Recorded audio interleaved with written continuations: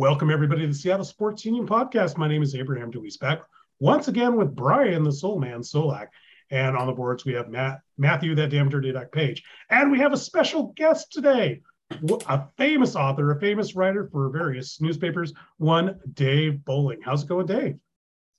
Well, actually, I've got a little dose of COVID-19. I put it off for couple of years, and I thought it would liven up my day. So just for the experience, picked it up at the World Track Championships down in Eugene last Wednesday, and as a good husband, I shared it with my wife. So we're both feeling a little cruddy, been vaxxed and boosted and careful and all that, but this is a pretty devious thing. And for a couple of days, feeling really, really awful, but now kind of on the mend, I think. But it's a real serious thing.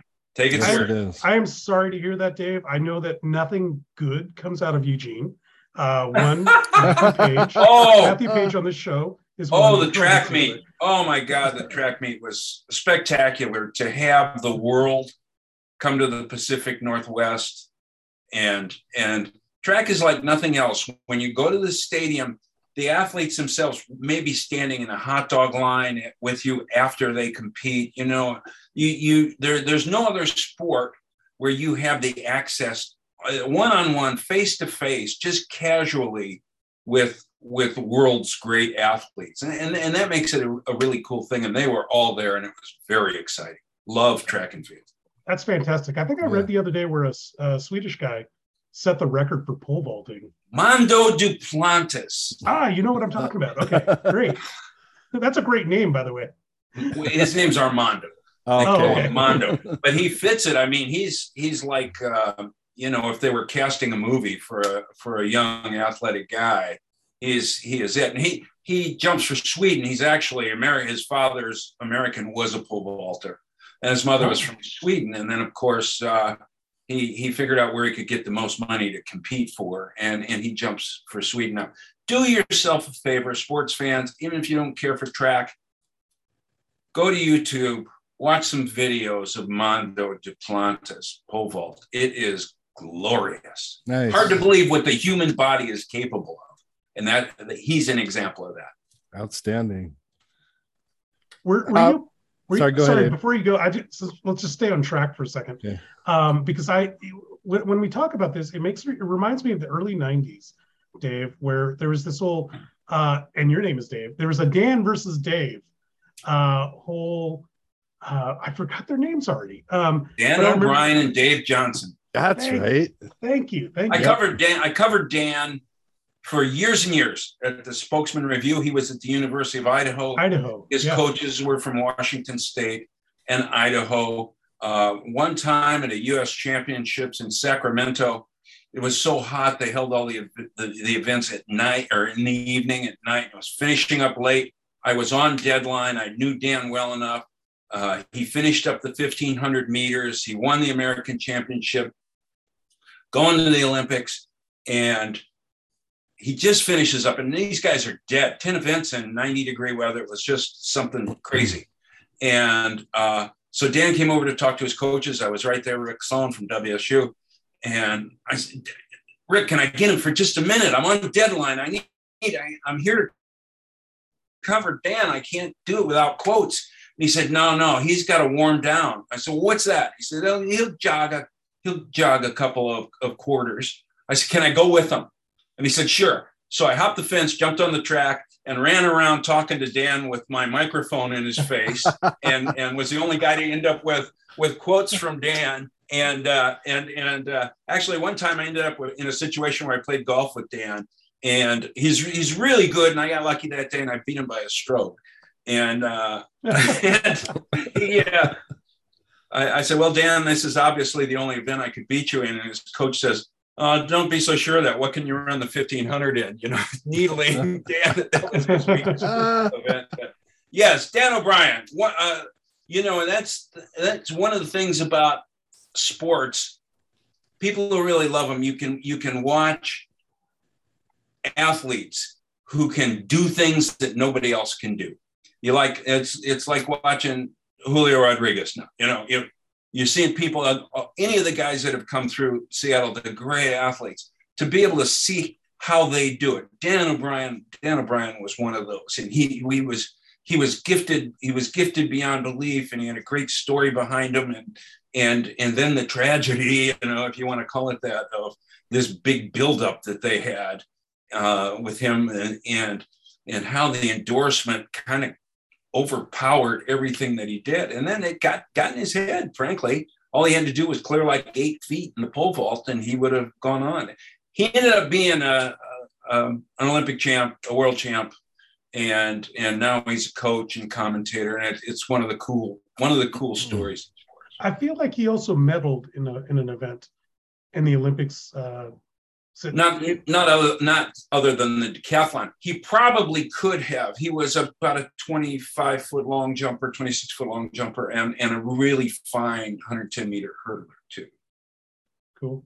Hey, Brian, just to throw things around, I'm going to flip the script literally as you're looking at the outline, because Dave mentioned Julio Rodriguez. So we're going to go backwards on this show as you see it on the script.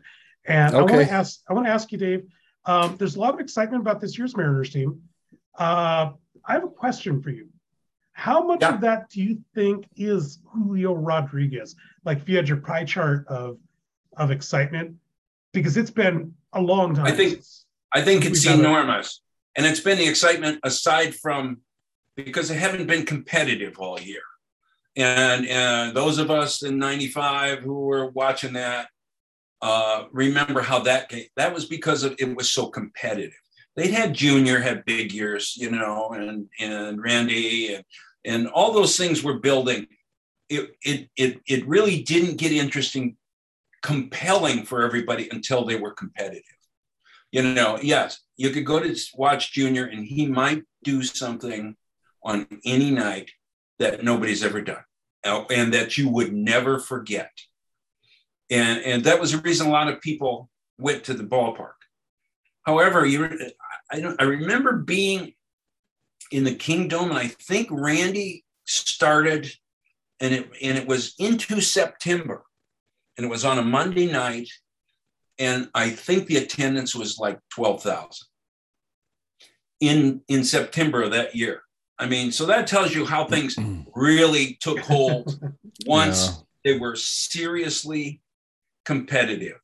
And I think that's what Julio needs. He's got the magic, he's got the spark, he's got the whole package. I think he can do anything. He seems like a great kid. How do you not compare him to Griffey? Of course you do. They're different, but it's that sort of unquantifiable spark and sparkle and bit of magic that this kid has that very few athletes have. And I think he's got it. And I hope he can stay healthy, all those things. And if they do, then have the wisdom to ride that, build around him, spend some money on the parts they need, because this could be a generational talent, and you better cash in when you can. Does it make a difference, Dave, that he is a homegrown talent rather than free agent? I kind of think so. I don't know. He can elevate as far as that won't matter. It won't hold him back.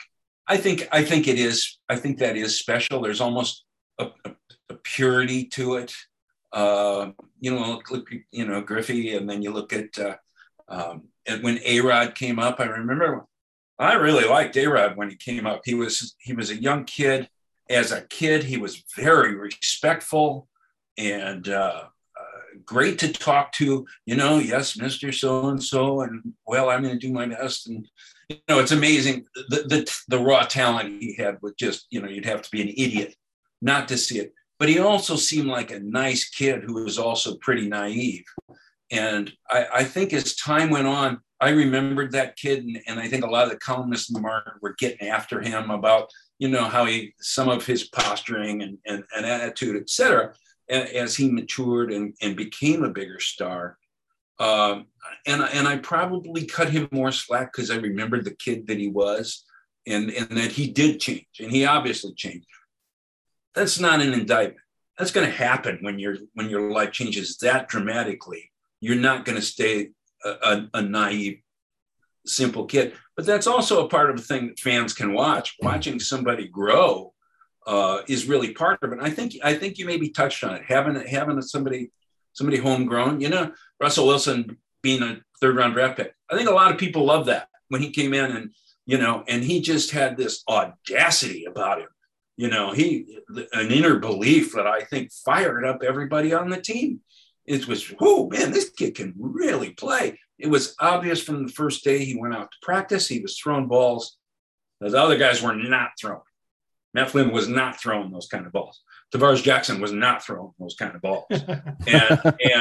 And then all of a sudden, everybody on the team gets a little bit of belief in him. You know what? Let's everybody raise our game a little bit. And that's how Marshawn Lynch was, too. He brought a toughness. I think it was like the second game he was there when he was playing against the Bears. And he had a great game in Chicago where he made one run that gained 2 yards. It was one of the best runs I'd ever seen in my life. He dodged and ran over 5 people and got +2 out of it. And all the linemen then said, geez, we better hold our blocks. We better be better about this. And how one supremely competitive individual can elevate the expectations for play across the whole roster. And I think that's what the Mariners are seeing. That's awesome. Over the years, did you ever establish a relationship with one of the Mariners or one of the coaches? We've talked to a few sports writers, and there's one that had a great relationship with Edgar Martinez. There's another one that had a great relationship with Griffey. How about you? Did you have any? You know what? I'll tell you the truth, and I'll cop to it right off. Okay. I covered Mariners back from 95, 96 till I was done. As a kid, I was a football player, basketball player, and a track athlete, and I didn't play baseball. And the fact is, I didn't know as much about the game as guys who beat guys. Baseball beat guys are incredible. They are just insane how much they know about it. We had a guy named Larry LaRue who was our beat guy some years ago, and he was one of the great deadline writers. A great feature writer, and man, could he write a game story. And he had a way of talking to players, and they would tell him anything. And I think Bob Finnegan, maybe Larry Stone, one of them said, it's like he's their preacher. They come to their minister, their priest. They come and tell him everything. They confess to him. and so I always enjoyed working with him, but I piggybacked off their knowledge. And as a columnist, you're writing about the players more than the games and the personalities and the story behind the player. And so I really wasn't, I'd go to spring training and love doing that, but I wasn't a daily kind of guy, and I didn't live, eat, and sleep baseball. And so I think they probably sensed that. I don't know, maybe, but I love working with Lou. I thought he was very, very colorful, and I don't know if everybody knows what a great baseball historian he was. He was he was a walking archivist of great baseball stories. And the times when you could get before game and stand behind the batting cage when everybody was doing batting practice, and he was feeling relaxed and loose and telling stories. That's one I really loved. And I really did like Jay Buhner. Every team's got somebody who, you can talk to and you feel they're comfortable with the media. Maybe they don't go on the record. Maybe they do, whatever. But Buhner was one of those who was such an admirable competitor and a real character, and sometimes off color, sometimes stories you couldn't tell. A real baseball guy at his heart. Nice. And I was never close to him because I didn't, I wasn't on the road with the baseball team. But I thought Buhner was really, a guy. And it seems like as time goes on, he's been a little bit forgotten. I think there's been new generations of Mariners fans who really don't understand how much Buhner was loved by this community. Because, I mean, there are times when there's a fast dropping liner out in right field and he just sprints and dives for it and either makes the catch or breaks a bone or something. And I remember one time he ripped his belt, the belt skidding against the Kingdom turf. It tore the belt right off him. I think things like that where, people really love the guy. And it's a little bit sad to me. I don't know why it is. And he doesn't come out. He doesn't get out much, I guess. I don't know. He's probably enjoying retirement. I always found him a real character. Nice. So what do you think about these last 21 years, though? I mean, one thing I think about is like maybe 21 years is sucking his way. The kids these days don't think about players from the 90s. Yeah. And who do you blame? And this is part of what being a columnist was for 40 years. You have to find somebody to point the finger at. And, who blew the game, who made the bad decision, who made the bad trade, who isn't improving the team. And you know what? After some years, that gets a little cumbersome, and if there's one thing in my retirement or semi-retirement that I have enjoyed and has made me a better person is that I am out of the daily judgment game. I don't have to look at something and decide who's right, who's wrong, who needs to be scolded, who needs to be spanked. I really don't think about that much anymore. And you would be amazed at how that has been overlaid on my normal existence and personality. I find that, if I'm stopped at a light and somebody in front of me doesn't go the second that it turns green, I'm not jumping on the horn and calling an idiot.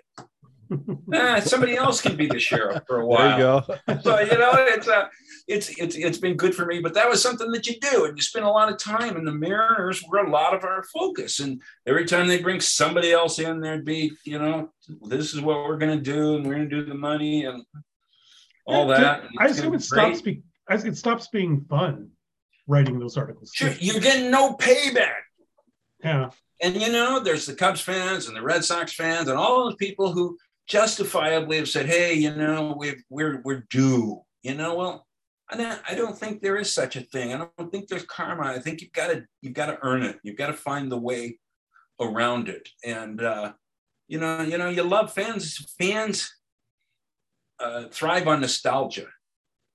Team has got to give it to you. It's got to give you something to look back on that you can really love. And it's been hard. It was hard. It's hard for Mariners fans, and I give them credit, but I can also understand why people don't go to the park or haven't gone to the park, and they get suspicious when they make a little run. And, oh my God, they're going to be in it this year. This is the year. You know what? Those people who are out there with their scorecards, I applaud them. Way to go. You've got something. You are better as fans than the Mariners have been as a baseball team. Well, very good point. I got one last question for you. I went to the Hall of Fame a few years ago when Edgar got inducted, and I met Lou Piniella, and we were talking. Long story short, he's like, you know what? I almost got in the Hall of Fame. I came one vote short, but this weekend's all about Edgar. And Will, what are you were talking about Lou earlier? Do you think they'll ever vote him in the Hall of Fame as a manager? I mean, I think he's one of the greatest managers of all time. Yeah, I don't, the baseball writers and the Hall of Fame voters, they're a different bunch. Mm-hmm. And there's a segment who are old school. There's a segment that's hardcore old school. There's a segment that may be petrified and ossified and have to be wheeled into the room. I don't know. There really is. It's really a different bunch. I don't know how they operate, so I won't try to make up anything on that. I thought he was amazing. I thought he was an amazing guy. The whole thing about who's getting in, the drug thing, I blame that all on Bud Selig. I mean, it was obvious what was going on. And I remember one time he used to always show up at spring training at all the different camps. And he came in one time in Peoria, and it happened to be one of the days I was there. And I asked him about performance enhancing, and he just said, "No, we don't have that. That's not a problem for us." Wow. And I just looked at him, and he's the guy who stole the pilots, for one thing. He shows up and it's Arizona in spring, and it's about 85 degrees, and he's the commissioner of baseball, and he's wearing this funky plaid flannel shirt. I'm not big on the style over substance or anything, but come on. You need to be taken seriously. And he looked me straight in the eye, and his answer was, "Well, we don't have a problem with that." And I just started laughing. I couldn't help myself. I started laughing at him. Technically, he's accurate. He did not have a problem with it. He didn't have a problem with it. But that, look what that had done. If they had identified and corrected, if they'd had a strong hand there, I think maybe he was thinking the game's better with drugs. There's a lot of people who think I like baseball better when they were on steroids. I think if he would have acted, maybe that was part of his thinking. Could he have been that naive? I don't think so. Maybe, but I don't think so. Yeah. And I think that has really stolen a great deal of the past, I think, in the history of baseball. Well said.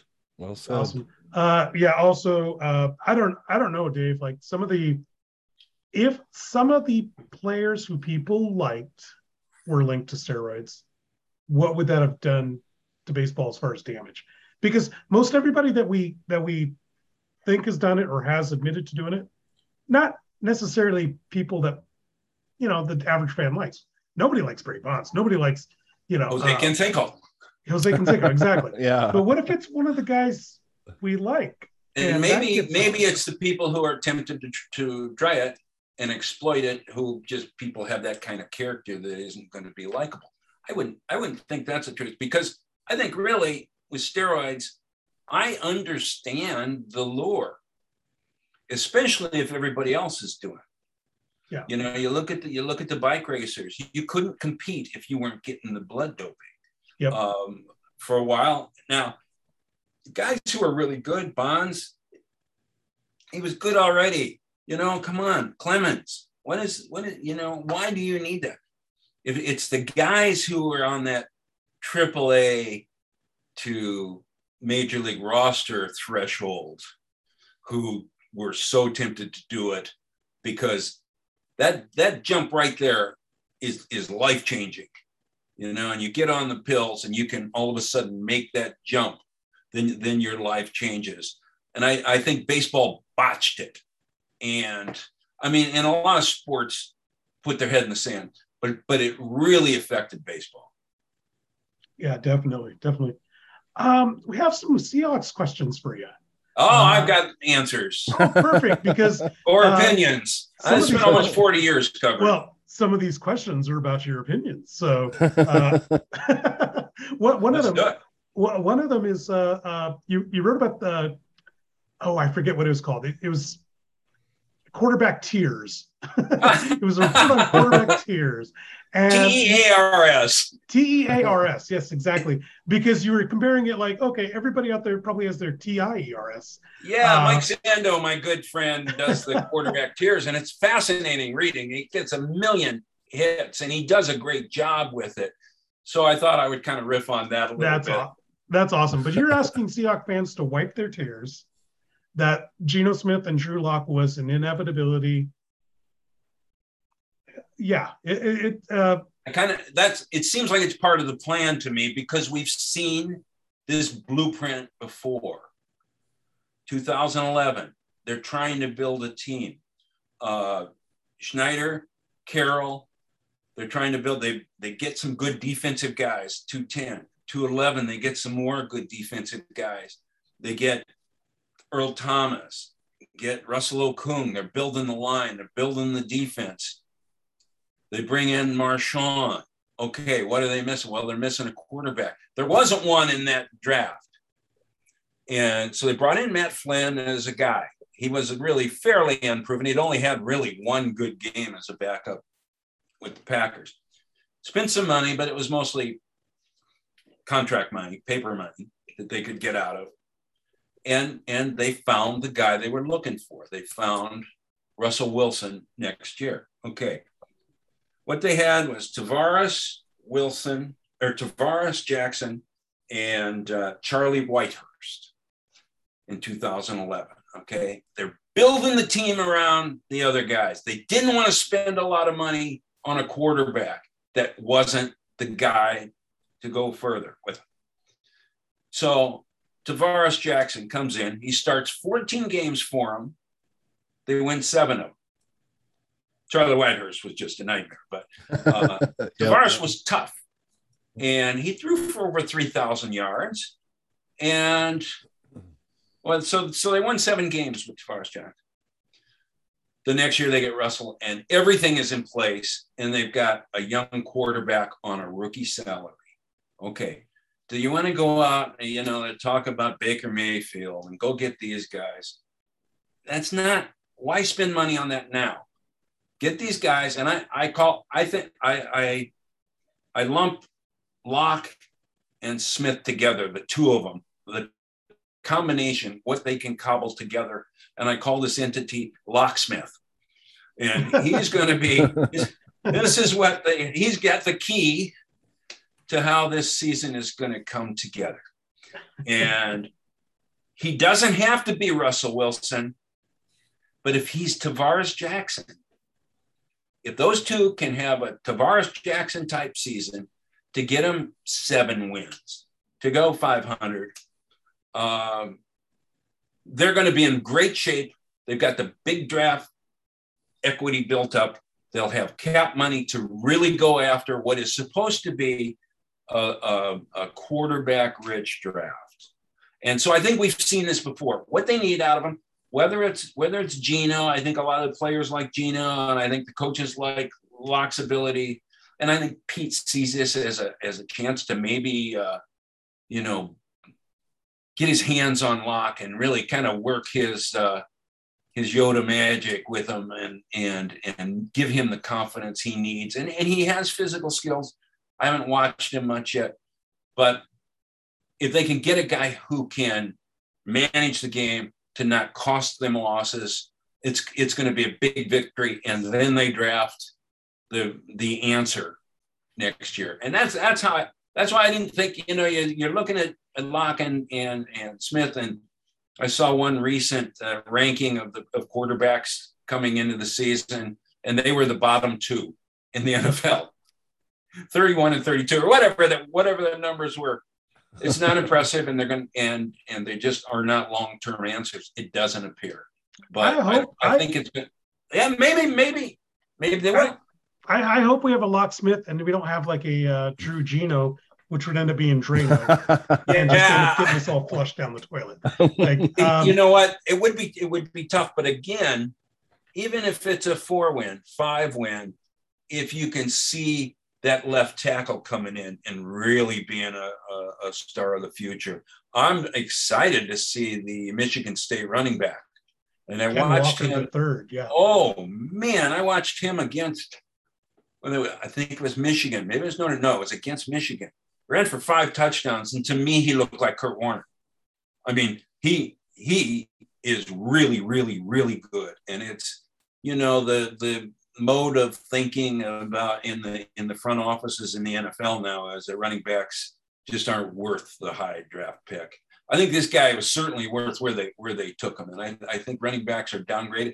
A terrible thing you see Chris Carson, the guy who really plays all out, all of a sudden is done. And it's Dave, sad. It happens. It happens way too often. Dave, you actually beat me to my question about that. Hey, Chris Carson retired this week.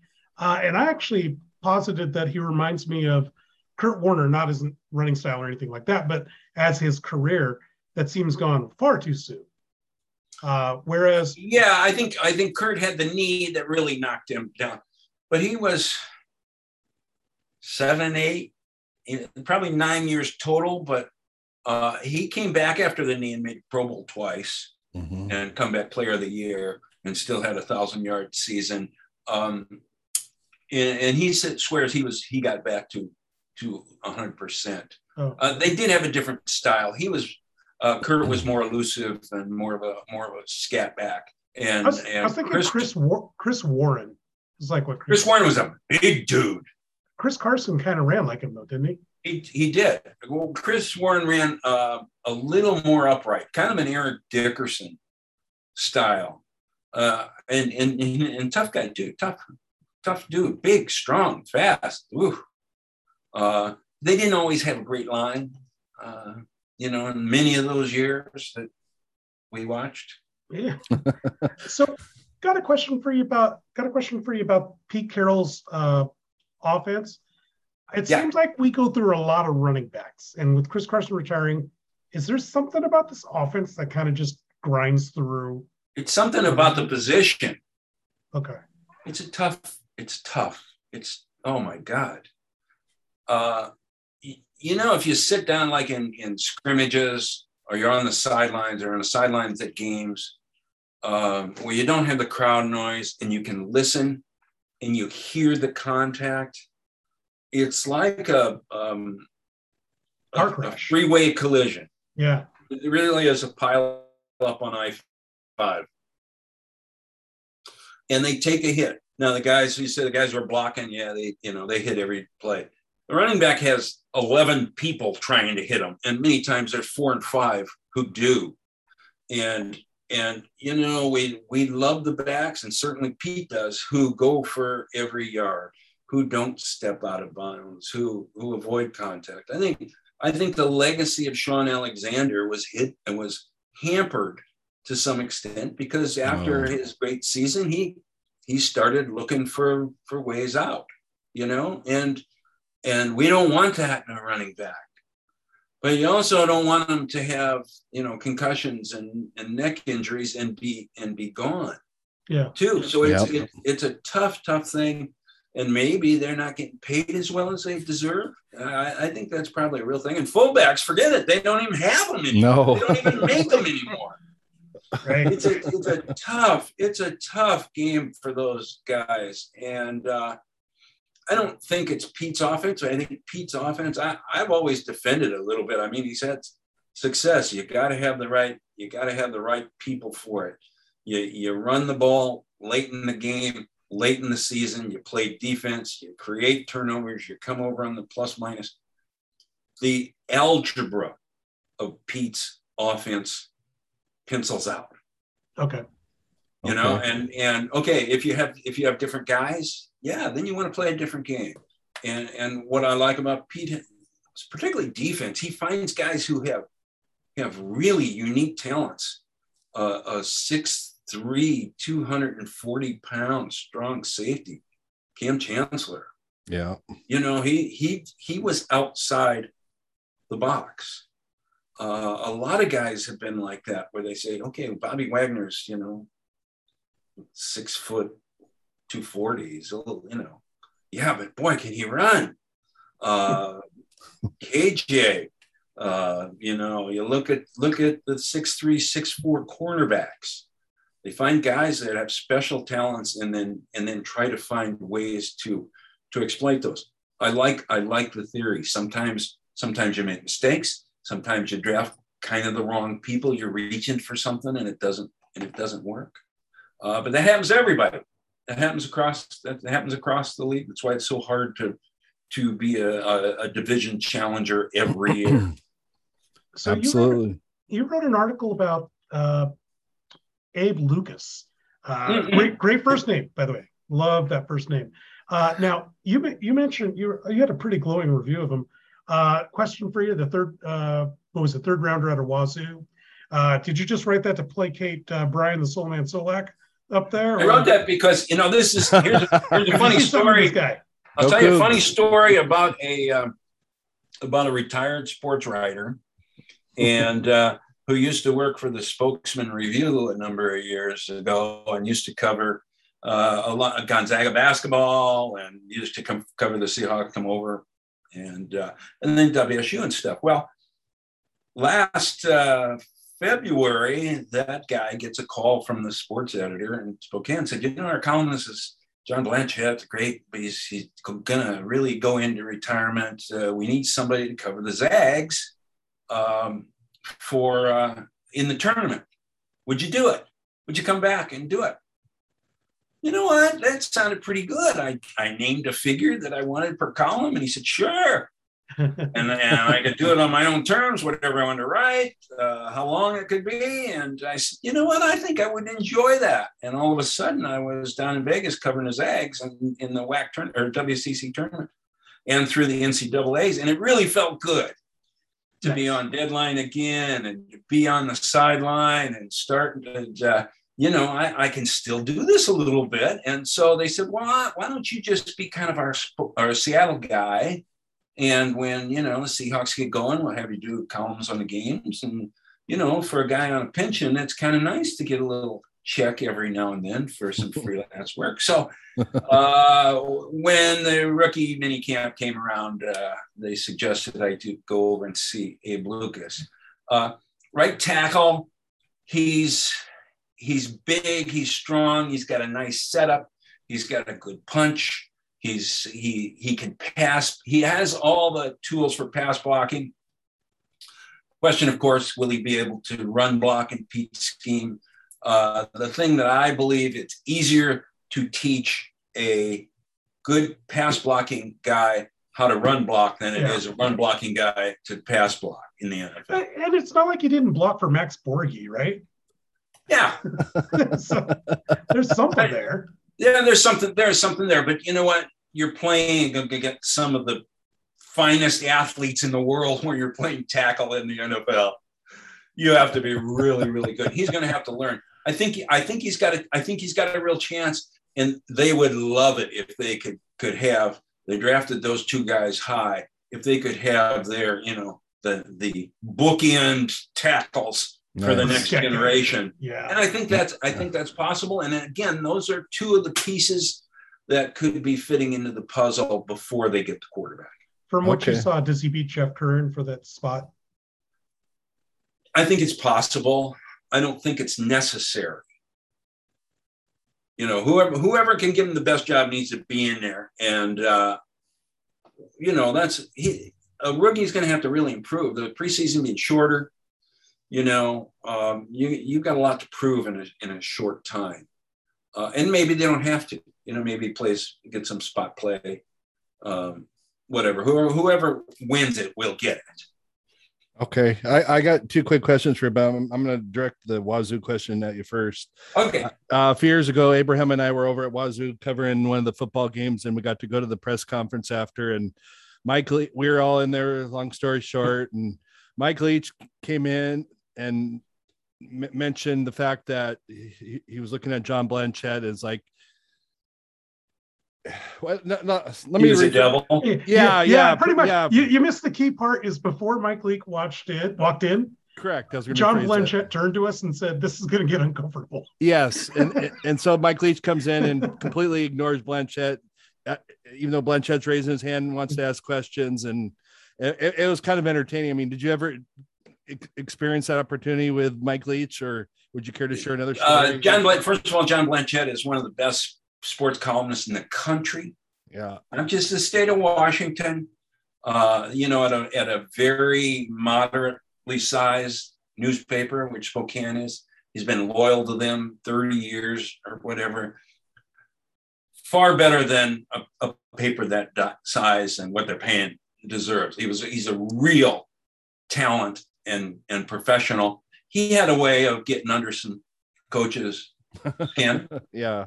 And because he part of the job is to make your columns fun too. Correct. You got to make it entertaining to read. And sometimes when it's not good, I remember, I have to say my personal dealings with Leach, I went over there after he got hired when I was working for the Tacoma paper, and I went over and set up a deal. Can I spend some time with him to do a personality piece, a column, but a little bit of a feature-ish. He gave me a ton of time, and he was watching films, let me sit in with him, and we chatted. and he was great, really, and it was very generous of him, and I would speak positively of him because of that. I would also say that one time that the offensive line had trouble, and he made every one of them come out to the press conference afterward and answer a question. Was humiliating. It was not the way a quality coach treats and develops relationships with his players. Correct. It was like the first year, and it was bullying. And I just thought, I've seen so many incredible coaches over the years. I've seen some crappy ones. I thought that was really an awful thing to do. And I just said, okay, I can only imagine what goes on in practice or whatever. Yeah. But that didn't seem like an outlying sort of an act. And so that was a good experience and a bad experience with Mike Leach. I appreciate you sharing that. One last quick Seahawk question, because I know we need to move on, but you've covered them for a long time. Obviously, Steve Large and Cortez Kennedy were two of my favorites of all time. Do you have Do you have one story you could share about either of the two? Interaction or interview? Cortez, yeah. Well, actually, I've got a bunch on both. But Cortez, on their up down, I cried real tears when he died. Yeah. And that's not, it wasn't a family member, wasn't, in contact all the time. I covered him his entire career from the day he was drafted until he retired, until right before he died. I talked to him.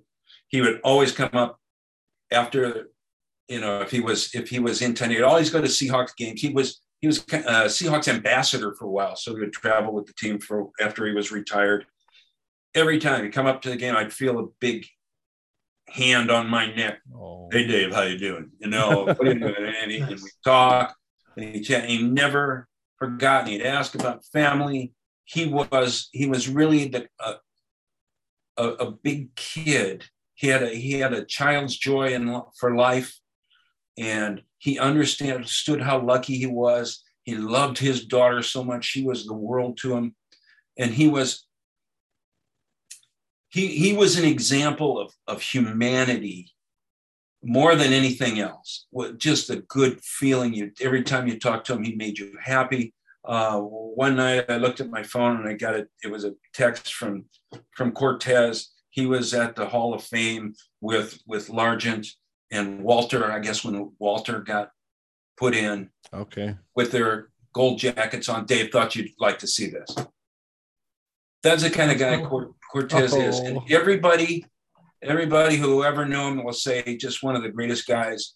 And then there's a whole thing like Walter has got people calling your friends on a certain day to make sure they're okay because of Cortez, because that's how Cortez was. And I'm kind of puddling up a little bit right now, just thinking about that. That's the kind of character that okay, then I better change it to. Thank you. I better change this so we have one more Seahawks question that's on a brighter note. DK Metcalf got signed again today. And had to do it. That was going to be my question. Is that the right call? Do it to be legitimate. To tell everybody on a team, and nobody questions who's the best player on a team right now. You could debate, and guys, they've got a lot of pride. But basically, everybody knows he is the face of the franchise now. He's the guy that you needed to have, and they have done a pretty good job of doing this year after year. Putting giving their money to the best guy, and you've got to do that. And you had to pay him. He's so young. I don't think he's really close to his potential yet. I mean, for all he's done, I think this guy has a bigger ceiling. Wow. And it's going to be coaching, and it's going to be how they treat him, how much more they get out of him. He's motivated. I think he's motivated. That play in Arizona was just alone. That alone, tracking down Buda Baker. That was incredible, and it was funny. It was in Arizona. I don't know if you remember the Marshawn Lynch run that was almost like the Beastquake, where he scored. I was always impressed that I thought an even better effort was by Ricardo Lockett. He threw a downfield block that was maybe like 20 yards downfield and knocked a guy out of bounds. And ran out of bounds himself. He picked himself up, got back on the field, and made it down to make another block at the goal line. Unbelievable effort. I think Metcalf can be, as good as anybody, as good as they get. I hope he gets the right coaching. I hope he gets the right handling. I don't really know his attitude much. I don't know. He seems like he wants to win, certainly. But it'll be interesting to see how much he grows. I hope Tyler Lockett has a good influence on him, as hard as he has played. And I think he's going to be a good guy. You never know when somebody gets big money. Yeah. How are they going to respond to that? So one thing you never know in draft, there's no way you can tell. Guys who play like crazy to get that contract, and then all of a sudden they've got more money than they've ever seen in their lives. Do they keep the fire burning? It's a big question. I think it was great. It was a great thing to do. Glad they did it. Got it out of the way. The great news too is Tyler Lockett has 3 years on his contract, so we'll at least get some years out of it. Mm-hmm. And 3 years isn't such a. If something horrific happens, like attitude-wise or injury-wise, it's not going to shut this team down for a very long time. Yeah. And boy, don't you want to watch him play? I want to watch him. Yeah, definitely. All right, we got about 15 minutes left. We want to talk about some non-sports things with you. For example, I read about a little bit about you, and you wrote a book called Guernica, which talks about the Spanish Civil War and is that right? Yeah. So you went from sports to talking about the Basque nation being subjugated. Where did that come from? Okay, I'll tell you. A bunch of us were sitting around, and it was 2005, spring of 2005. Most of the Seattle, or many of the Seattle sports media was sitting in the press box in Peoria. RTL, Steve Kelly, me, some of the baseball guys. And one of us said, "Hey, did you read this morning about so-and-so?" Yeah, I saw that. What about this? Yeah. And it was all stuff that was online. I said, "Did anybody read the newspaper today?" None of us had gotten a newspaper and read it. We're newspaper people. And everything we read was online. And so it kind of struck me, what are we going to, if we're not reading it, well, what are we going to do when this business dies? And everybody agreed we were in a treacherous point. We were giving away our product for nothing. Wow. Online. And we're telling people, you can pay us money and we'll deliver it to your door, and maybe you'll get it 6, 7, 8. We're not sure. Maybe it's in the bushes, maybe it's get wet by the sprinkler, or we'll give it to you for free. It'll be delivered to your computer. You can go to it anytime, night or day, and read it. What are they going to do? Well, that's the option we're giving them. And I said, what do we do? And so there was some discussion, and one guy, I think Art said, maybe we could, you could teach journalism. Why are we going to teach people how to get into a business that we're so afraid it's dying, we're going to get out of it? and that night I was thinking, I need to really think about this. And a good friend of mine who was a reporter in Spokane named Jess Walter. And if you haven't read his fiction, you really should. He's maybe one of the top fiction writers in the country. Okay. And he just written a book, and I wonder if Jess can do that. Maybe I could do that too. And I was married at the time to a Basque American woman, and many of her family had told me the story about the bombing in Guernica during the Spanish Civil War by the Nazi Condor Legion bombers. And it's a terrible tragedy. And this was after 9/11, and I just didn't feel many people look back through these horrific attacks on civilians. To Guernica was kind of at the taproot of that, and it was a real an early act of state-sponsored terrorism. And that night I looked on the computer and has anybody made that a backdrop to historical fiction? No one had, and I started that night researching. And I thought, I'm going to try to do this. And I basically on all my trips, I would, when I got in the air, I would sit down and put on my headphones and start working on my laptop on fiction. Instead of going to the bar after the game with the guys, I went back to the hotel and, did some more research and some more writing. On my way back from Olympics in Turin, Italy, I stopped in Spain and did some research and hiking in the Pyrenees. And I spent my free time for a year and a half, seeing if I could write fiction. Mostly it was curiosity. I thought I might like to do it if that was an option. That would be something I could seg into.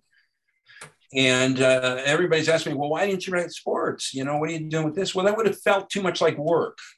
This, I wanted to be able to toggle back and forth, and use some different muscles. And unbelievably, against massive odds, I wrote it. I sent it to an agent. She loved it. She said, I'm taking this next week to Germany to the Frankfurt Book Fair. It sold around the world.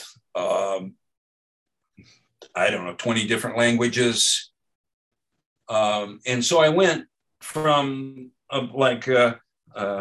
first week in September 2008 with having a manuscript on my lap to really about a month later, having a manuscript that was sold around the world in 20 different languages. Preposterous. The kind of thing that just can't happen. But it did. And of course, it changed my life. But I still didn't want to give up sports writing because I enjoyed it. And so I kept doing both. But it was really wild to be in Miami on Sunday covering the Seahawks against the Dolphins, and then using that, then the next day to fly to Spain for a book tour. That's fantastic. It's Guernica, I believe, was Salvador Dali, his famous one of his famous works. Picasso, sorry. Mm-hmm. And then Hemingway also. That hack tried covering that. It's really, and again, it was so fortunate and very lucky. There's a bit of randomness to it, but I put my heart into it. Awesome. And then I had another piece of historical fiction. So 4 or 5 years later, The Lost History of Stars, published by Algonquin, set in South Africa. Another piece, and then I did I've done 4 sports books. I ghost wrote a book for John Nordstrom. I collaborated with Kurt Warner and his wife Anna on a book called The Warner Boys, which they have a set of twins who are now adults who are profoundly affected by autism. And awesome. the story of Kurt and his wife, when basically they disappeared from public view. He had owned a car dealership, and then he moved down to Vancouver, and never did interviews, never showed up for alumni stuff. He was so busy helping he and his wife parenting these 2 kids. And at one point, when the kids set the house on fire, they were violent, they were destructive. Oh, wow. And the story of how these 2 parents dedicated their lives to improving the lives of their kids, and especially Kurt, who was very high profile, who, was a big national star, could have been a broadcaster, could have done just about anything. He forwent, if that's a word, all of those opportunities to be there with his wife. And it's an inspiring story. I would encourage anybody who knows anybody who deals with autistic families to read it. It's called The Warner Boys.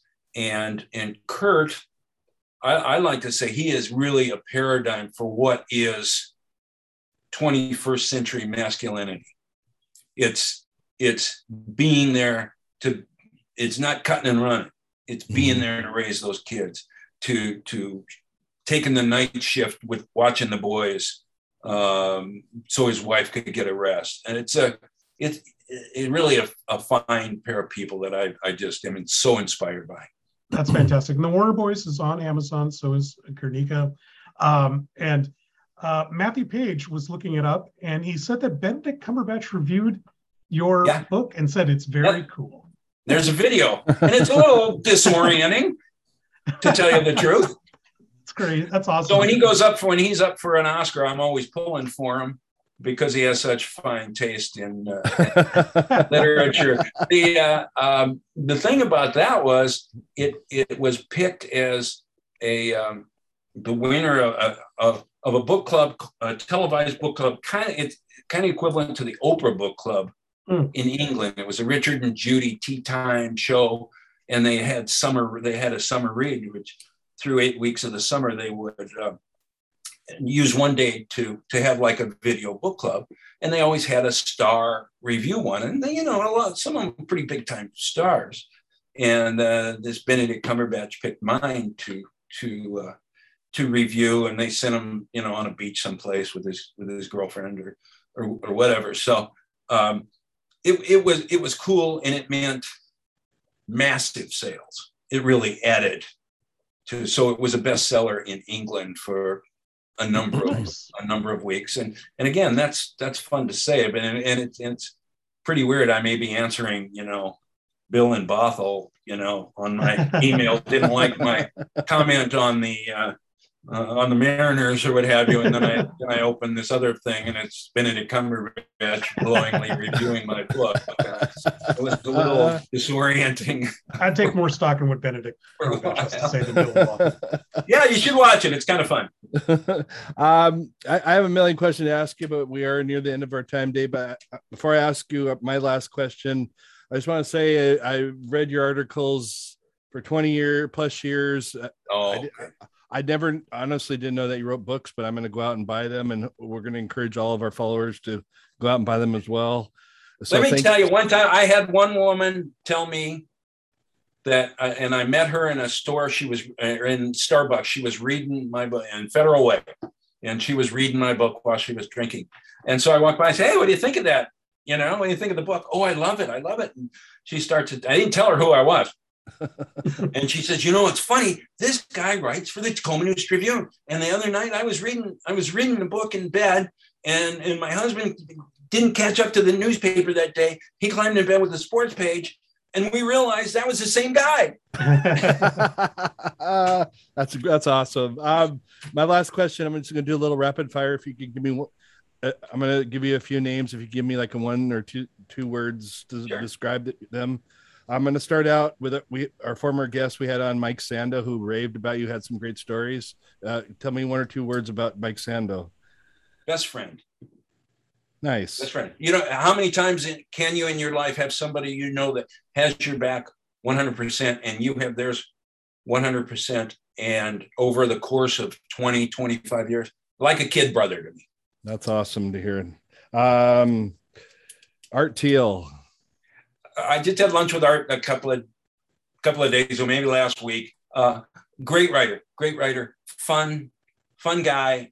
Somebody that's great to have beer with, sit on a press row with, or as was the case one time. If you know Art's 6'8" maybe, and I'm 6'3". And one time I'm coming back from a Dolphins Seahawks game, we got put in the bulkhead right next to each other on a nonstop flight from Miami to Seattle. And the guy by the window was also 6'5".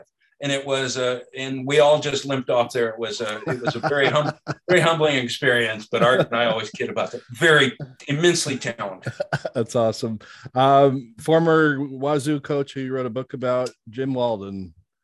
If I think the most fun character I've ever covered. Fun human being. We did a book together, and I laughed just constantly. I love the man. Nice. Last two. Let's go with Jason Churchill. Jason, you know what? I had never met Jason Churchill. Oh, okay. We've talked, radio shows and things like that. And I respect what he says. He really loves sport. You can tell he loves sports, but I haven't, had any personal contact with him beyond, visiting online or Fair enough. I talked to him earlier tonight. He said good things about you. So. Oh, that's kind. Yeah. I'm going to end it with John Clayton. Oh, that's another one. We just had his service, a memorial for him over at Seahawks Friday. And there were a lot of tears, a lot of stories, and there's nobody. I spoke briefly. He was maybe the most self-actualized person I've ever met. He was John Clayton. Nobody else has ever been John Clayton. There wasn't a John Clayton before him. There won't be a John Clayton after him. He knew what he wanted to do, and he made the job for himself. He turned himself into what he wanted it to be against some really long odds at a smaller size metro paper. There was nothing that stood in his way of becoming who he wanted to be. And we were teammates for years at the News Tribune. His wife was our ag clerk there. So I knew them from, the start of their relationship, basically. And John had many sides to him. He had a lot of dimensions, and he could be crusty and cranky. and I knew that. But nobody had the drive that John did. And he was very good to me. And I think we made a good team because he was all about contracts and breaking news. And I like talking about some of the more philosophical parts of the game and the personalities of the people. And I think we meshed really well, and he was gone way too soon.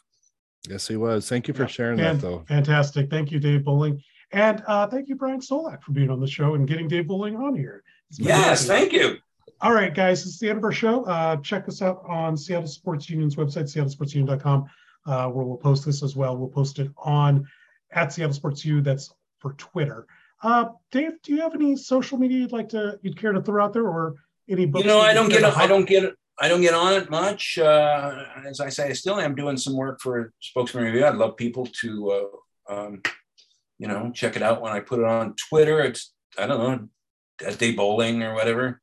My Facebook is Dave Boling. I guess. I don't know what it is. Yes, I know. I don't know what those are. I've got a web page, daveboling.com, but I don't update it. But if you're curious or want to laugh at the pictures or whatever. I'd say for everybody out there, just go to Amazon and buy his books. I think and you could go to Amazon and buy the books. And I think especially sports fans around here will be interested in the Warner Boys. It's really touching. You better have some Kleenex with you. And the other thing, personally, I just had my first grandchild. Congratulations. I don't know. Oh, yes. I don't know why nobody told me how wonderful that is. And it turns out I may have invented grandparenting. I'm just really, it's just really a heartwarming, full consuming sort of an enterprise. And it's like, I just want to tell everybody about Archie, my little grandson. That leads us to how we usually end the shows, with a shout out. And it sounds like that would be your shout out. Little Archie. Yeah, he's 1 year old. If you have, do you have a website? I could send you a picture. Send it to Brian Solak. We'll post it. Absolutely. And if he's not the cutest little grandchild, then I don't want to hear from him. All right. And Brian, do you have a shout out for this week? Yeah, quick shout out. Little sad, but I want to give a shout out to my buddy, one of my best friends, Fred. Last month he lost his sister, and then last week he lost his wife. And I just I just want to tell him that they're great people, and we love you, my friend, and we're always here for you. So we're just know that we're here for you, bud, and they're in a better place. So God bless. That's awesome. Yeah, we should have ended with Dave, because my shout out is actually for Amanda Nuss, a friend of mine from softball. Her husband passed away as well. Oh, they're only in their 30s. And oh my God. Yeah, let's talk more about your grandkid. Yeah, really. and the great thing, I haven't infected him with COVID. That's good. Very good. Just myself. So, sitting here in isolation. Well, we hope you recover quickly from that, Dave. Yes. And once again, everybody out there, check out our podcasts iTunes, Spotify, all sorts of great places. And check us out at Seattle Sports U on Twitter. We'll see you guys next time.